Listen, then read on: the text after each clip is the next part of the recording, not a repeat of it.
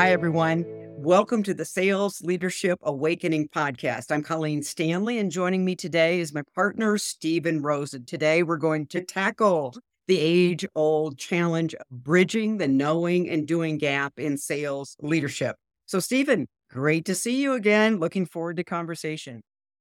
What do we have on deck here today? The first thing that we have on deck, it's my honor to welcome Helen Fanucci, who is a wonderful guest. Helen, can you share with our audience a bit about yourself, the industry you're working in, and the types of salespeople you've led, and what you're thinking regarding what's going to make a company successful in sales? Thank you for the opportunity to be on your podcast. I've spent my whole career in high tech, first as an engineer, and then I wanted to be out helping customers use technology for business value. So I transitioned into sales. So I've been leading sales teams in high tech for over 25 years, and large companies like Microsoft, and most recently, a smaller company called Mediafly. In terms of making companies successful, focus really matters. So what is your objective? Where are the outcomes you're trying to deliver? Of course, it's revenue, but how do you plan to get there? Are you targeting well? Are you talking to the right people? Do you have an intentional strategy about penetrating an account and using your internal resources like your senior leadership team to help you make those connections? Because let's face it, sometimes customers don't want to talk to salespeople, but they'll talk to your CFO. You can do a CFO to CFO meeting. So leveraging all of the resources to really bring to bear to get to break through and build those relationships, because trust is really the currency of business. And in business to business sales, you really can't be effective unless you can build trust with your customers. Boy, that is one I hope everyone, unless you're driving, that you write down trust is the currency here. Helen, by the way, is very modest, so I'm going to introduce this book a couple of times, but she's also the author of a great book, and it's Love Your Sales Team, a survival guide for sales managers in a hybrid world. And I'm going to tell you, I'm a huge reader. This is a good book, and I'm going to address it later in our conversation. But Helen, you've got this big background. As a leader, was there a time that you can remember you had what we like to talk about in this podcast, an awakening moment? I call it my duh moment, where you're sitting there going, this isn't working so well anymore, because I suspect that's what led you to write such a good book and lead so many successful teams. So any awakening moments you can share with our audience today? My first really aha moment was shortly after I became a manager, and I thought my job was to tell my team what to do. I realized very quickly that no, my job is to tell them to really outline the objectives that I call outcome-based business goals, and then let them figure out how to achieve that objective. What I discovered is they were so much more creative and had better ideas than I would ever come up with, and it really made the team stronger. That was first and foremost. And actually, interestingly enough, there are still people that think that they need to tell people how to do their job. And particularly in a remote workplace, in a remote world, you're not with your team all the time. So unless you're creating outcome-based business goals, and they can be metric-based goals like achieve your quota, 3x pipeline coverage, what have you, but they can equally, and they should be also what I would call soft goals, which are actually sometimes harder to achieve, like behave consistent with our company culture.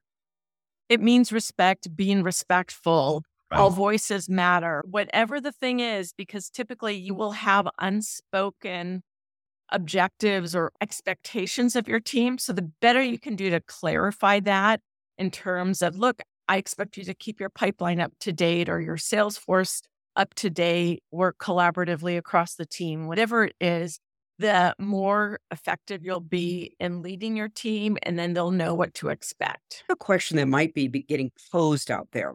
Maybe we'll put it in the context of young sellers. I love the fact that it's outcome based, because I have to admit this.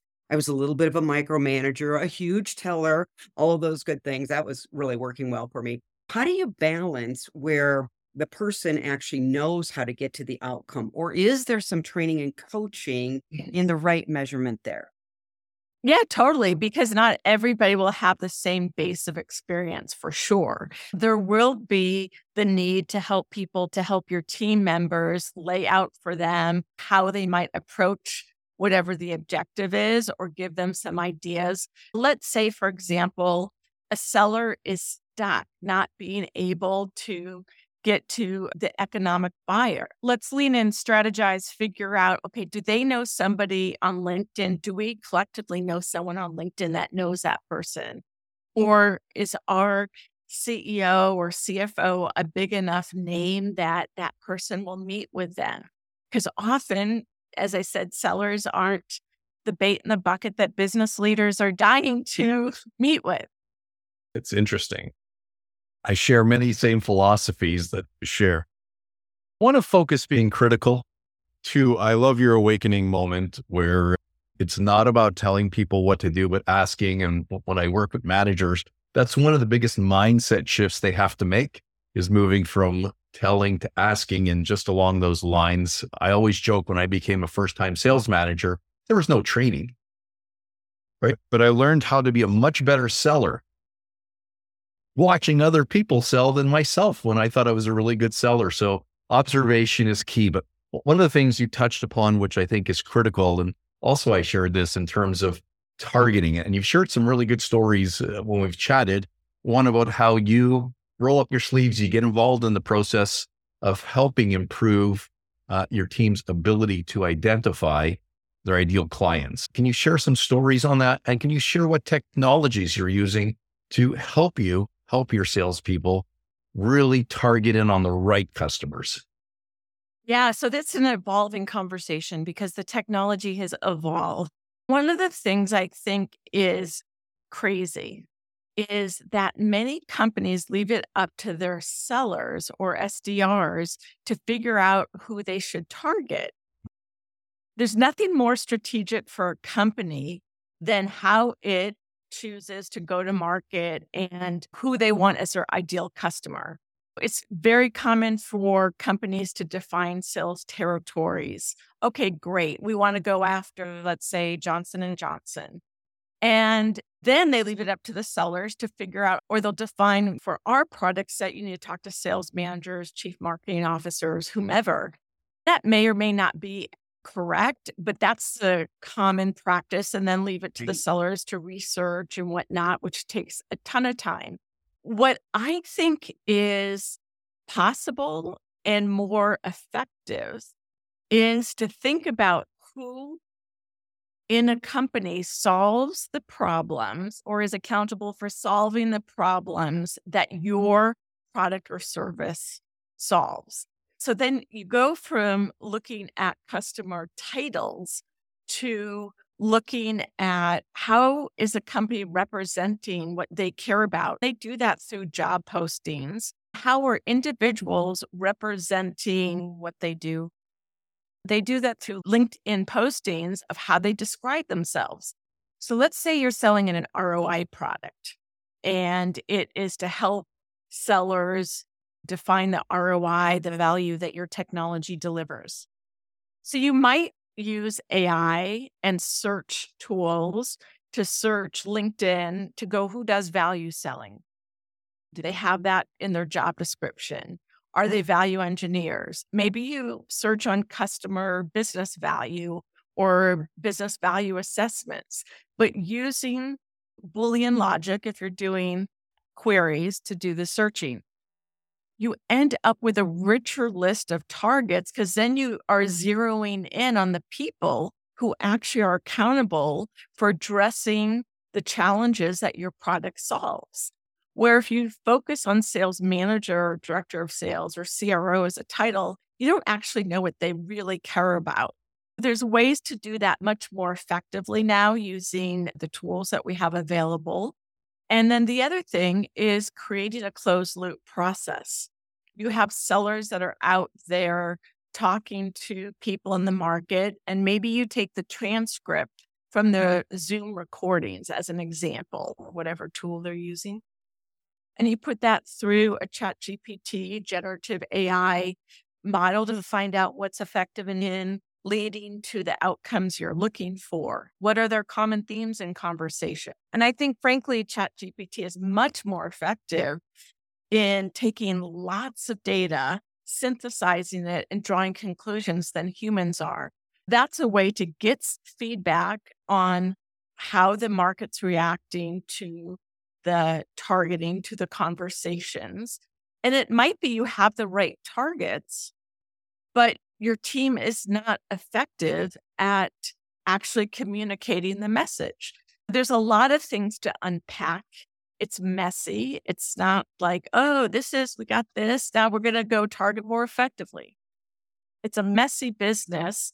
That's what I would say. Let's say, given a very specific example of where you were, how you can help a company, let's say they're targeting on CMOs who have a passion for thought leadership. CMOs who are really trying to set their company apart as thought leaders in the industry. If you think about that, what would a CMO care about that's looking for thought leadership? Are they looking for messaging help? Are they looking for a way to get that message out there? Maybe it is content management and maybe tracking the effectiveness of their content and whether or not it's being utilized. For example, Mediafly has an Engage product that does that.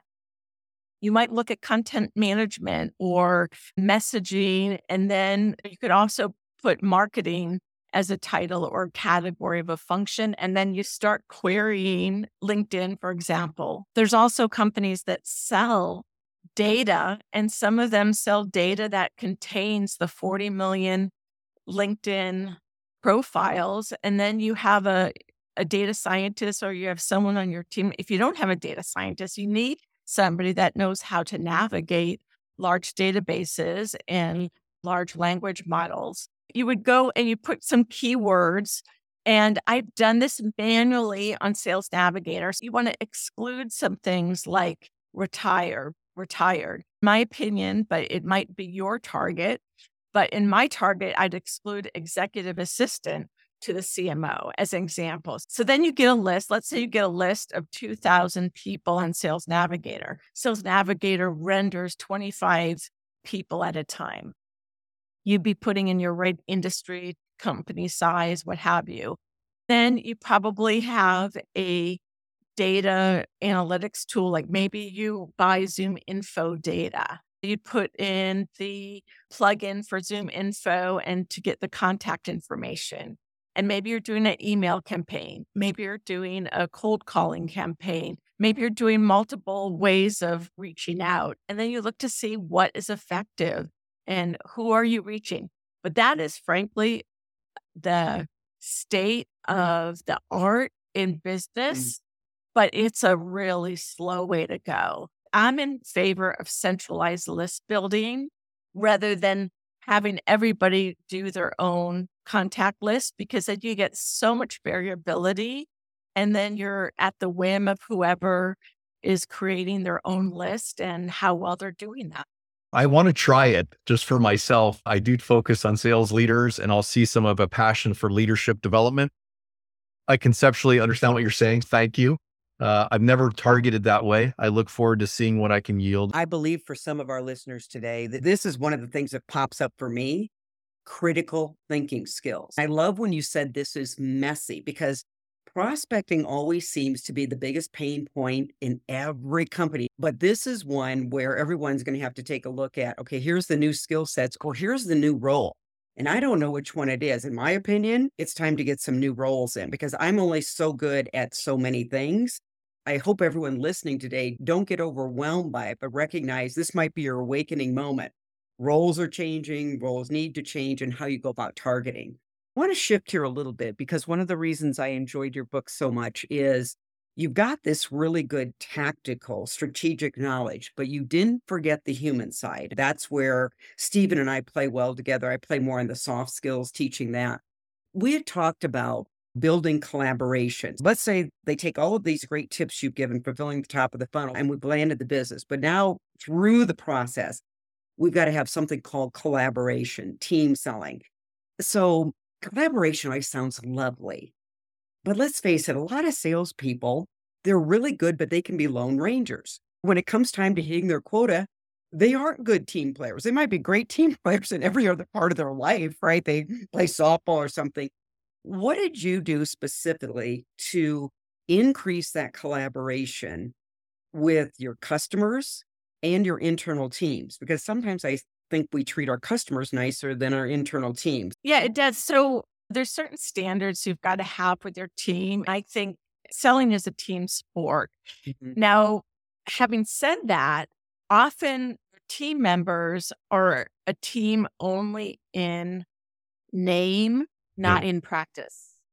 Let me unpack that for a minute. Okay. They may have separate territories. Your sellers may have separate territories typically, but they've got to work with others across the company, maybe as sales engineers or product managers or folks that have the expertise to do more sophisticated demos, or it's for sure probably customer success if you're in a Right. SaaS business, because there's that handover between, hey, the customer wants these business issues solved through using our technology. How are we communicating that so customer success knows what the customer's priorities are? Often that handoff is messy and ineffective. The other thing is in B2B selling, buyers are betting their career when they make a decision to purchase something. So they've got to trust not only the seller, but the company that stands behind the seller. It's really critical. If you and I, as a consumers, we go out and we buy a car, and let's say it's a lemon, it's going to be a pain in the neck. We're going to be upset, but our careers are going to be intact. It's much more costly for an individual to make a bad strategic decision from a career point of view that has ramifications that are huge. And so there's a lot of caution, particularly in large organizations where you want to make sure everyone's bought in across the buying team. You have like 9 stakeholders between compliance, privacy, CIO, security, what have you, the business side of things. You can't effectively build that trust as an individual seller. You've got to mobilize the executives in your company and others to be able to instill that confidence. The CEO, he or she speaks for the company and will stand behind it and has to make decisions. A manager needs to lay out very clearly that there is an expectation of you.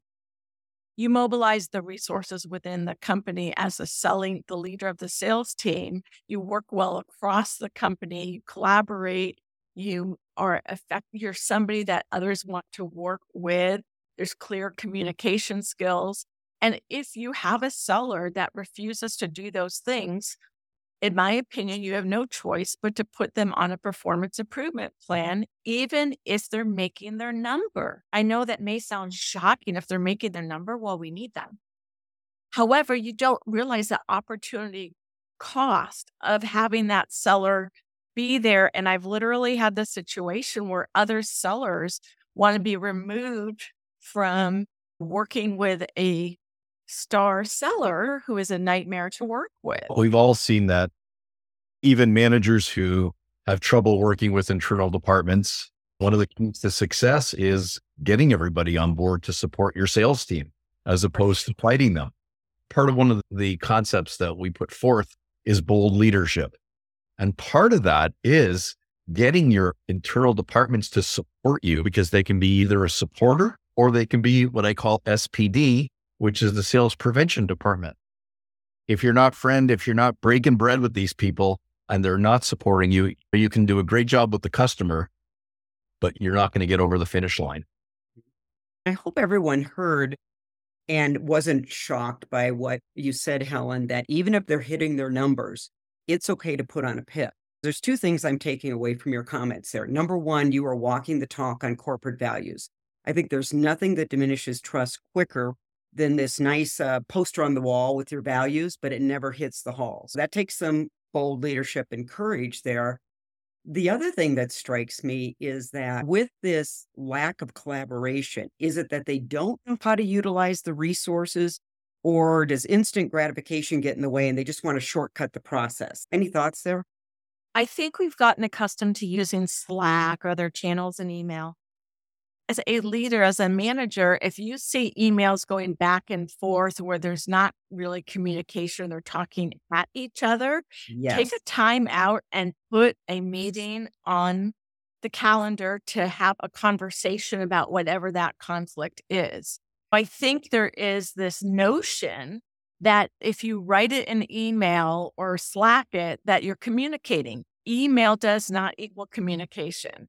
There's no substitute for a conversation, and it's a leader's job to make sure that your team is communicating effectively. Take a time out and hold a meeting, hold a call with the right parties, the other managers, and talk it through. If you don't hold up your culture and hold the team to that standard, that you have a culture that's not enforced, there's no culture. It's very true.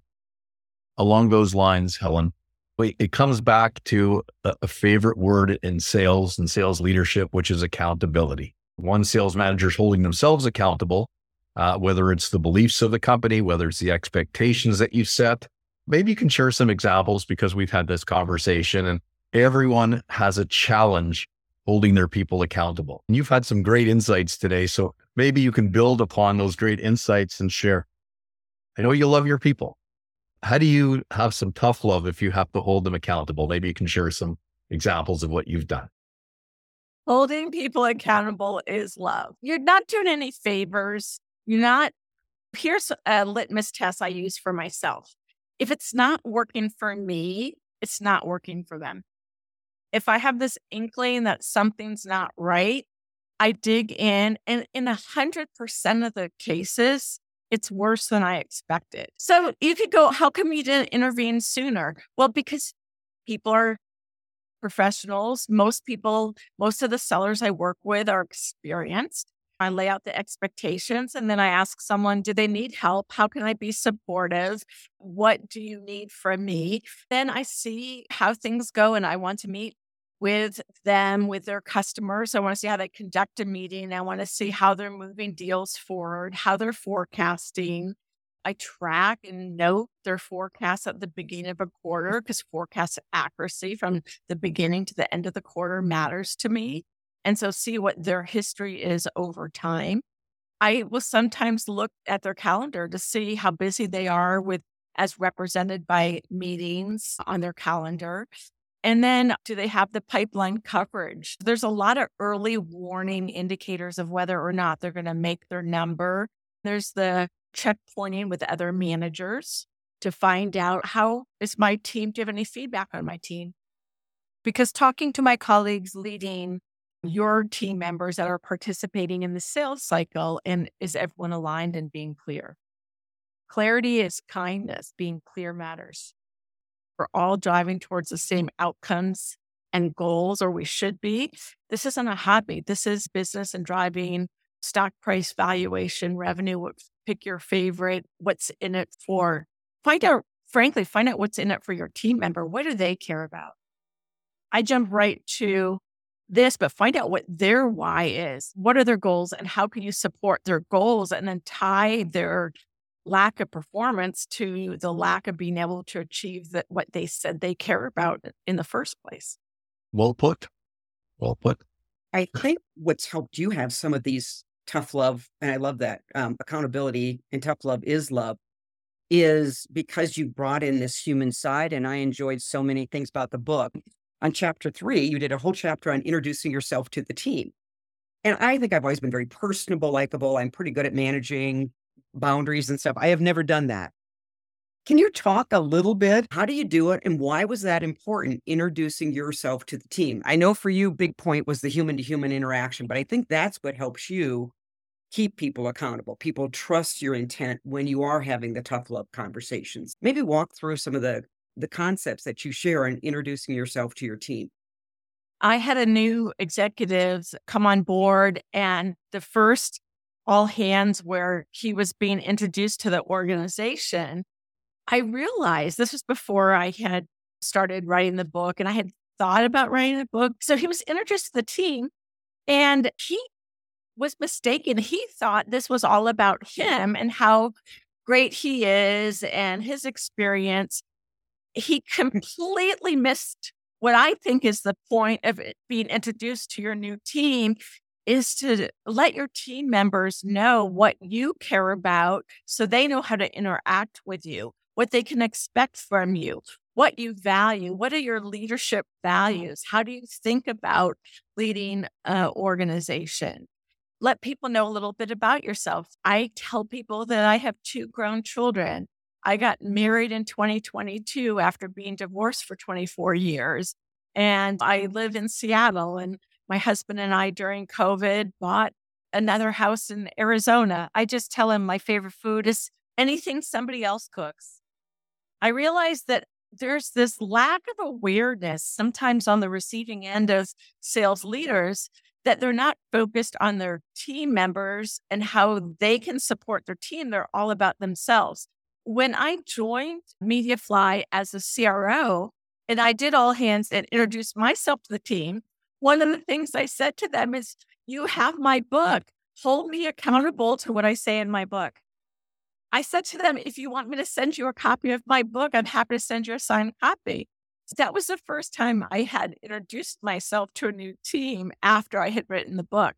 That was fun and interesting. But seriously, it is all about the team, and many managers forget that. Then the next part, that how to introduce yourself to the team, is in the category of conversations of connection. The middle part of my book is the 17 core conversations leaders need to master with their team. Because I realized what I did as a sales leader, I use myself as my own guinea pig. I have conversations with my team. That's about all I do. What are those core conversations? And I broke it into different categories. The second conversation of connection is your first one-on-one with a direct report. How do you do that? How does your team manager do that versus a traditional sales manager? And what's the purpose of it? And how do you conduct it? And the expected outcomes and how to assess if it's effective or not. I laid it out to be actionable, to be literally a handbook or a guidebook. They go, I'm putting a team member on, one of my sellers on a performance plan. What do I do there? Because my second category or conversation is performance management, conversations of performance. And it starts with setting up good expectations up front. Helen, you've been an amazing guest, and there's a lot to unpack here. Make sure you link in with her on LinkedIn. I was going to say, this is something Colleen talks about a lot, because you shared a lot of hows, because we're all very good at describing the what's, but really people get stuck on how do we do things. So it sounds like your book answers those questions of how do we have those conversations. Colleen, let me ask you, what was your biggest insight today or takeaway that you want to share with our listeners? One you probably saw me grab, because I do think it's a theme, whether it's accountability, holding people accountable to collaboration, is that tough love is love. I know there's been times, and I've been blessed with really good mentors. I have to tell you, I'm grateful for that every day. But I can tell you, some of those mentors, not only were they good teachers and coaches, but I will tell you, there was a few times we had to come to you-know-what talk. And I didn't like it initially, but I've got pretty good accountability, even back in the day, I would say, as a younger professional. And those conversations made a huge difference for the next 10 years, 20 years, 30 years. I think that's why I grabbed onto that. So I would say that's one of my bigger takeaways. I love all the tactical too, by the way, but that one hit my heart. I was getting nervous that you were going to pick the one that I picked. It's very interesting because very early you talk about trust and building trust. To me, that's almost a foundation for doing business with clients, for supporting your team, because if you fail to build trust as a new manager, it actually means failure. You're not going to succeed if you don't establish that foundational piece, which is trust. I think Colleen summed it up as trust is currency. I can't say enough about when we do business with people, when we lead people, how important trust is. To me, that was my big takeaway. Just to wrap up another great episode, and thank you, Helen. How do people get a hold of you besides LinkedIn? LinkedIn is the best place to reach me. I just launched a new consulting business that's focused on helping companies target more effectively and then do the closed loop analysis. I'm just getting that up and running. So LinkedIn's the best way to reach me right now. It sounds like you've got some really good ways and a great book. Listeners, we want you to become part of our audience. If you like today's session, we talked about a lot of really interesting areas. Make sure that you sign up so you can get every weekly update that we put out. And thank you again for listening. Helen, it's been a pleasure. We wish you the best of luck in your new business. Thank you for sharing so honestly with our audience. Thank you for having me. I appreciate it.